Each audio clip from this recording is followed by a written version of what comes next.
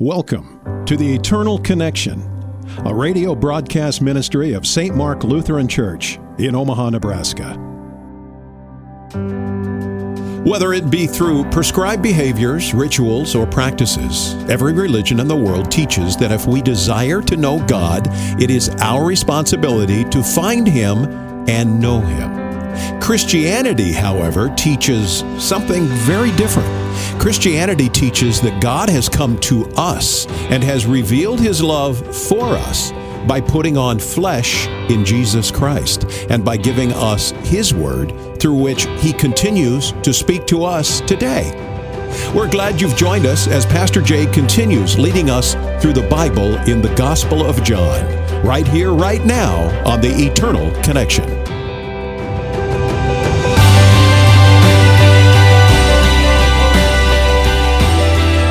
And once again, you are eternally connected. Thank you so much for joining us on this Father's Day. Happy Father's Day to everyone out there listening. What an honor it is that you would join us on this special day, not only as we honor our fathers here in this life, but also, of course, our Heavenly Father who gives life to everyone. Our Father who, as the Bible says in John 3:16, so loved the world that He gave His only Son, Jesus, that He would lay down His life in our place and rise again victorious from the grave, that whoever believes in Him shall not perish, but have eternal life. Jason, Chip, joining me in studio once again, both fathers. Happy Father's Day to you. Happy Father's Day to you in particular, because you have that new cute little baby you've got. Yep. Who's growing like a weed, I understand. Yes, he's growing tall pretty quick, actually. Had to already adjust the car seat straps, which is always a joy. Awesome. Never makes me frustrated. Yes, yeah. Indeed. They have that saying, you can put a man on the moon, but we can't make a car seat. Right, yeah. Well, you know, there's just something about the first Father's Day with a newborn. Yeah. It's just, that's awesome. Yeah. So congrats again. Thank you very much. What, you guys been spoiled so far this morning? What'd you do? What are you doing? I don't know about spoiled. Father's Day weekend for us coincides with Papillion Days. For years, we've been in the Papillion area a long time, so we do a lot of stuff as a family around the Papillion Days ceremonies and festivities. Okay. I'm hoping that somewhere in that celebration, you get to have a funnel cake, because that's the only reason I go to those. Funnel cakes, lots of good food, good vendors, good music, all kinds of great fun. Cool. Yeah. We'll have fun. Awesome. Well, happy Father's Day to all of you listening. Again, thanks for joining us as we continue to read about the love of our Father, the love of our God. As Jesus said to Mary Magdalene that we read last episode, that He's going back to our Father and His Father, our God and His God, because of what He has done for us through paying for our sins and redeeming us back to the Father. We're in John chapter 20, and we're picking up in verse 19, making good progress here as we make our way through the last two chapters of John. So open those Bibles. John chapter 20, verse 19. Jesus is going to finally appear to His disciples and bring them great gladness. But before that, Chip, why don't you pray for us? Okay. Lord God, thank you that we can call you Father. Thank you for sending your Son that makes that possible. The Son that you sent to die on our behalf and in our place, and who gave us His righteousness, that we can be your children, and we can say Happy Father's Day, knowing that our Heavenly Father, you are watching over us always, as you promised in your word. Thank you. In your Son's name, Jesus' name, amen. Amen. Amen. All right, John chapter 20, verse 19. On the evening of that day, and just in case we've lost track of time where we're at, John says, the first day of the week, Easter Sunday, the doors being locked, where the disciples were for fear of the Jews, Jesus came and stood among them and said to them, peace be with you. So I think it's worth backing up just a little bit here. So it's Easter Sunday, early in the morning, as the sun was just breaking over the horizon. Mary Magdalene's out to prepare the body for final burial. She's supposed to go there. The tomb is supposed to be opened for her, but it's already open. The stone is cast aside. Clearly, something has happened. She believed the body was stolen, runs to tell the disciples. John and Peter check it out, and they confirm, yes, the body is not here, and they tend to believe her that it was stolen. Where were the disciples, though? It doesn't really say in 19 alone. They were in an upper room, a location where they would have been. We're not given a specific location, but they were in fear and hiding. If we go up to verse 2, she ran and went to Simon Peter and the other disciple, the one whom Jesus loved, and said to them, "They've taken away the body of our Lord." That's all we're really told, is that she went to those two. Presumably, they were still all together. We don't have a lot of details as to where they were in this in-between time, but they were together here on that evening of the first day. Well, and I think it's probably reasonable to assume, because they were hiding at this point, that they were probably hiding during the events that we just read about in the last couple weeks, right? Yeah, John was at the cross. Right. Right. So what happened in between being at the cross and then the Easter morning? Where did they go? What were they doing? We're never told. Okay. We don't know. So they're in a room. I think the takeaway point is the doors are locked. What is it? And they're afraid. And why are they afraid? What are they afraid of? Crucifixion as well? Yeah, if this is what they did to our Lord, right? Why did Peter deny his Lord 3 times? He didn't want to be associated with him. Why not? For fear of facing the same punishment. Yeah, he was peering in, right? When Jesus went in on trial for the first time, and he was watching it happen, and Jesus got struck in the mouth, and boy, this isn't going well, and then everybody starts to zero in on him. So yeah, they're afraid that they're going to suffer the same consequences. Well, and I don't know if this was on their mind at the time, and there's no way, this is just conjecture, but Jesus did tell all of them before he went to the cross that, you're going to endure suffering. Yeah, they I have no doubt they didn't hear that any more than they heard, "I'm going to rise again on the third day." True. Yeah. And you know what? God bless them. That's a extraordinary amount of information to take in. Yes. And our Lord even recognized that, right? You're not going to understand this now, but when the Spirit comes, and that day is coming too on Pentecost. So the doors are locked. They're afraid. Jesus came and stood among them. Just walked in. He came and stood among them. The doors are locked. Yeah, that's what it's hard to put this together. There's a lot not said. Yeah, what you would expect is there was a knock at the door. "Hey, let me in. It's Jesus." "No, it's not. He's buried. Go away." The word, you don't get it here very good in this translation, but I think a more appropriate way to translate this passage in the Greek was Jesus appeared among them. Meaning somebody had been there and they appeared. Think about someone coming on stage, right? They're there. You just don't see him yet. So he's been there. Think about it as if he's just hiding behind a veil, right? And he just pulls the curtain back. He's already with them. They just haven't seen him or heard him. He's risen from the dead. So the language there really is Jesus appeared in their midst and told them, "Peace be with you." He beamed in, Jason. Yeah. Well, there's certainly a lot to imagine here. And as you mentioned that, Pastor, a minute ago about, he appeared, all of those thoughts were crossing my mind. Did he pass through a door, just show up, walk in? Did he follow, Mary Magdalene? All those thoughts kind of just running through my head. Yeah, he is the risen, victorious Lord from the dead. He has defeated death, and along with that, he has defeated mortality and all of its limitations. And yet he is still physical body, and that's important. because it says in verse 20, when he had said this, he showed them his hands and his side. Now, this is really important because he's voluntarily doing this. Jesus is taking the initiative. Why might he show them his hands and his side? Well, I'm glad you got to that because I was reading ahead and I couldn't kind of wait till we did get there. But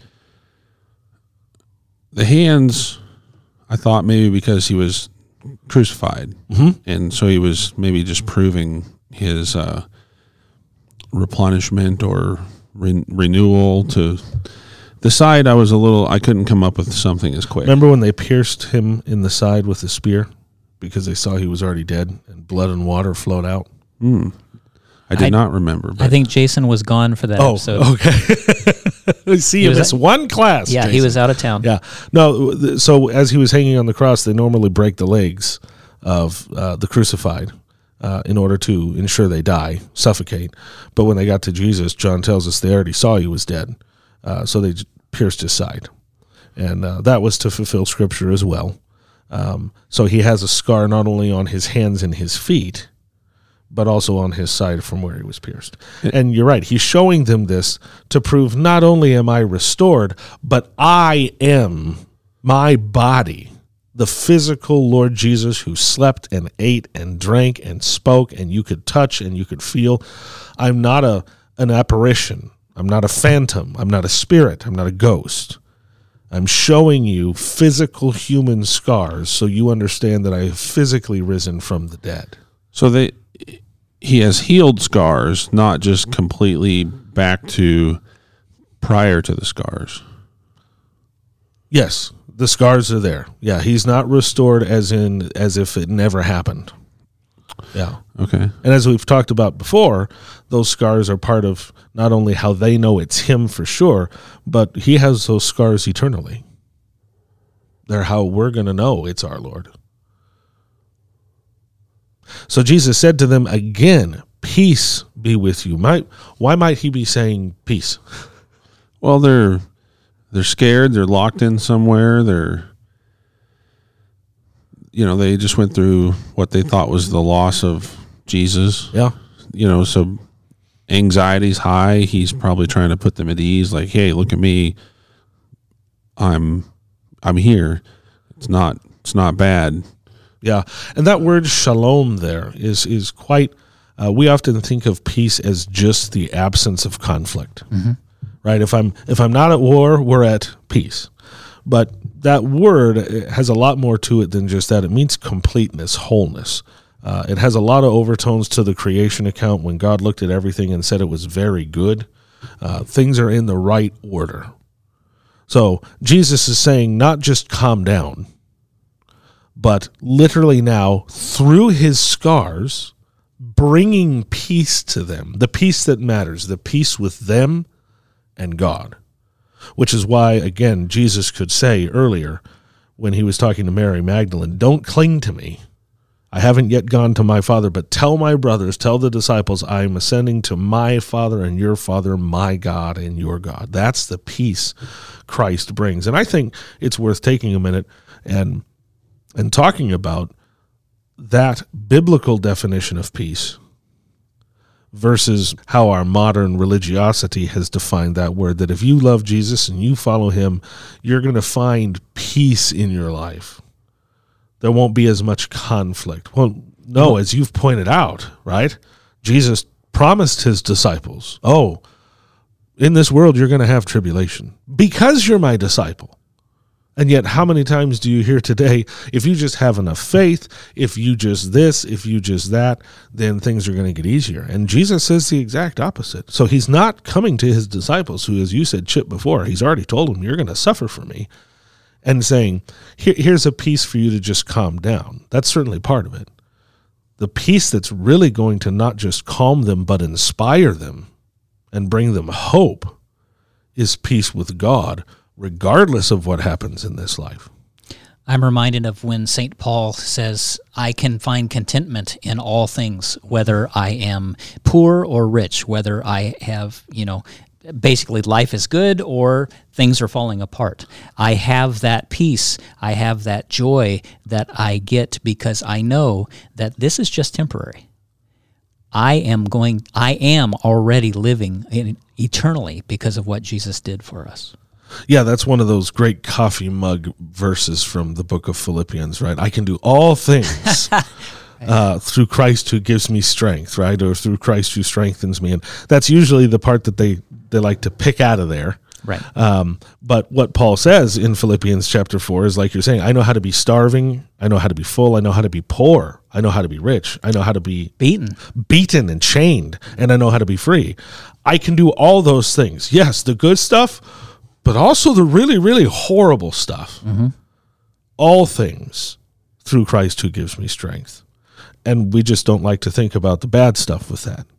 But I think it's critically important that we do, because not because God wanted it that way, but bad stuff's going to happen in our life. Mm-hmm. And Jesus said so. God said so. If you eat of this fruit, you're going to die. And you're going to sweat when you try and make your food, and you're going to have pain in childbearing. This isn't going to be all good. But that doesn't mean you're not without hope and joy and peace. And that's a very important distinction, because I can't tell you how many Christians I've talked to as a pastor who get discouraged, if not filled with despair, because they look at their life and things aren't going the way that they want them to, or the way that they've been told they should if they are reading their Bible enough, going to church enough. And all those things are important. I'm not saying that. You don't have to go to church to be a Christian, but if you're a Christian, you go to church, because Jesus did. But that's not what makes you a Christian, any more than the bad stuff happening in your life makes you not a Christian. Right. God does not treat us as we deserve. He has treated Christ as we deserve. So our peace with him is done. It's finished. It's complete. And that's what he's communicating to his disciples, even in the midst of their fear and trembling behind locked doors. But the second time he says it, Jesus adds something else. Not only does he say, peace be with you, as he did in verse 19, but now he says, peace be with you, as the Father has sent me, even so I am sending you. And again, you have that just as, right? In John 17, Father, I pray that they would be one just as we are one. And why did he pray for us to be one? So that the world would know that you've sent me. It's not a unity just for the sake of being united. Jesus prayed for his disciples and all believers to be unified in faith and in life, because when the world looks at how Christians love each other, that is a huge testimony, witness to the fact that Jesus is who he said he is, and he's done what he said he has done. So that peace connected with their relationship with the Father.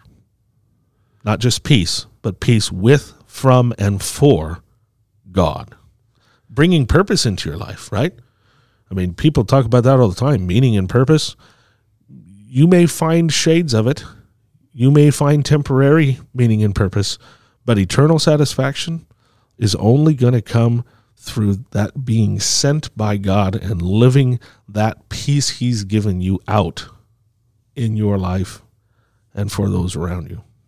Well, I think you bring up a good point, because as a pastor, I'm sure that you hear all the time, I'm just seeking what God wants me to do with my life. Right. Yep. And, I guess if people would really read the scriptures, they would realize that we have great freedom in determining what we want to do for a living. Oh, yeah. Or what we want to study, or what we want for our hobbies. God's purpose for our life is that we would, as you just said, have unity with other fellow Christians, knowing that we have the peace that surpasses all understanding. And it seems like such a simple answer, but it's because it is. Yeah. Colossians 3:23, I'll read that to you here briefly, says, whatever you do, work heartily, as for the Lord and not for men, knowing that from the Lord you will receive the inheritance as your reward. You are serving the Lord Christ. Whatever you do. So you're right, Chip. I've gotten that question innumerable times, and my answer hasn't always been the same, but as I've grown in my understanding and in my walk with Christ, my answer for quite some time now has been, well, I'm trying to figure, well, Pastor, what does the Lord want me to do with my life? Well, what do you want to do with your life? Well, why can't he work through those passions and motives? The important part is you weigh that against his word. Right. Your first job is to determine, is what you want congruent with what he wants? And not, should I be a lawyer or a doctor? You can do both for Christ equally. God can use anything you do to glorify him. Mm-hmm. The question is, which one of these fields, your personality, your gifts, your time, your talents, your family, all those things in consideration, which path is going to be more in line with what he has told us? We may not always know every detail to what we should do. That doesn't mean we can't know some. And we should start with that. So, I did not grow up thinking by any far stretch of the imagination, I'm going to go be a pastor. No, I lived a life that suggested quite the opposite for a long time. And God has used even that former life, a life in many ways that I'm not proud of, to bring him glory now. And if he can use that, I assure you, he can use flipping burgers, he can use working at a retail store, he can, whatever. Mm-hmm. Do all for the glory of God. And that's part of being sent, right? Yes, the apostles have a unique blessing, and we're about to read about that here shortly. But this is a blanket sending. Just like we're not there yet, we celebrated on Ascension Sunday. It wasn't just the apostles up there. This was all the disciples. This was a mission given to the church. Go into all nations. And Jesus isn't specific for a reason. I mean, you go to Ephesians 4, pastors, teachers, shepherds have been given to equip the church, meaning not pastors, shepherds. Well, church full of pastors doesn't exist. It can't exist. My influence is far less significant. I mean, both of you guys are well established in your fields. Think about how many people you know and see on a daily basis versus me. You tell me who can have a bigger impact. Sure. It ain't me. My job is to equip you. Well, and what I've found is, as the Lord has matured me, and only through the Word and going to church and being with my fellow Christians, is really the work that I do now. It's not something where I have a good reputation for what I do, but it's not about that for me. It's about how can I use this to give him glory. Mm-hmm. And, that doesn't always happen. Our pride tends to try to creep in sure. and whatnot daily, but I try my best to remember, and the best way to remember is to daily be in the Word. Yeah. That, look, this is all his. So he could take this away tomorrow. Yep. And, he could take my very life. Yeah. If you're going to do something, do it for him. Yeah, and you can do it for him. I think that's part of what Jesus means by saying, peace be with you. So many think of serving the Lord as an obligation. It's only an obligation if you belong to him. And if you belong to him, you don't think about it that way. Right. You get to live for God because now you realize that before you were simply dead to him. You were dead, period. And if serving him doesn't excite you, and again, there's varying levels of that, seasons of life, right? Sure. But if that doesn't excite you, or at least cause something to stir in your spirit, then I'm not too sure you do know him. That your life can now matter eternally. Not just some legacy you leave behind here for a temporary period of time until it's all gone, but everything you do can now have eternal meaning and purpose. I mean, that's, as the Father has sent me, Jesus said, I'm sending you. To get back to 21, the minute you read it, when you first read it, at the end, as the Father has sent me, even so I am sending you. They're locked in a room and they're scared. Imagine hearing that for the first time. That's like so glad you noticed that. Sending you where? I mean, am I headed to the cross? To me, it initially sounded somewhat scary. Brilliant. and there's no doubt it would have. And you're picking up on exactly what is going to lead us into the importance of verse 22. So yes, as the Father sent me, and they're up in the room terrified because they know where the Father sent Jesus. Mm-hmm. Yeah, it was to the cross. Right. But then he's rose again, and that was, no small feat to our eyes, at the time. I couldn't imagine. Yeah, and they still can't find the full hope in that yet, right? I mean, they're glad to see him, right? That's what it says in verse 20. The disciples were glad when they saw the Lord. But you're right, Jason. What he's telling them is by ourselves, according to our own emotions and intellect, a terrifying thing that God's going to send us like he sent Jesus. But that's not where Jesus leaves it. John has this interim comment that, because I think he wants us to connect it directly with what he said. When he said this in verse 22, when he said, I'm sending you just as the Father sent me. When he said that, he breathed on them. And he said to them, receive the Holy Spirit. If you forgive the sins of any, they are forgiven them.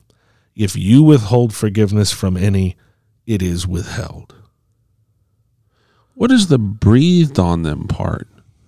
He tells them, receive the Holy Spirit. So just like God breathed the Holy Spirit of life into the nostrils of Adam, Jesus is now breathing this new eternal salvation and life he's won for them onto them, into them. That's the only way they're going to be able to go as Jesus went and do as he told them. You're going to do even greater things than me. Now, the other important part about this passage in verse 23 is this whole forgiving of sins. And if you withhold forgiveness from any, it's withheld. Okay, these are the apostles, the specific ones called to follow Jesus. He's giving them what we call the office of the keys, the authority from him on his behalf to forgive sins or withhold that forgiveness. Essentially, the office of the pastor. And that's not an office that a man fills on his own. We'll get much more into this next time. It's an office that is put upon a man by Christ. We pray our time together in God's Word has been a blessing to you and to your faith in Jesus Christ, who is our Lord and Savior of the world. If you enjoy listening to our program, we would love to hear from you. Go to eternalconnectionradio.com to find our full episode archive, contact us, let us know you enjoy the show, or ask a question that Pastor Jay will answer on the air. God bless all of you. We look forward to connecting with you again next Sunday on The Eternal Connection.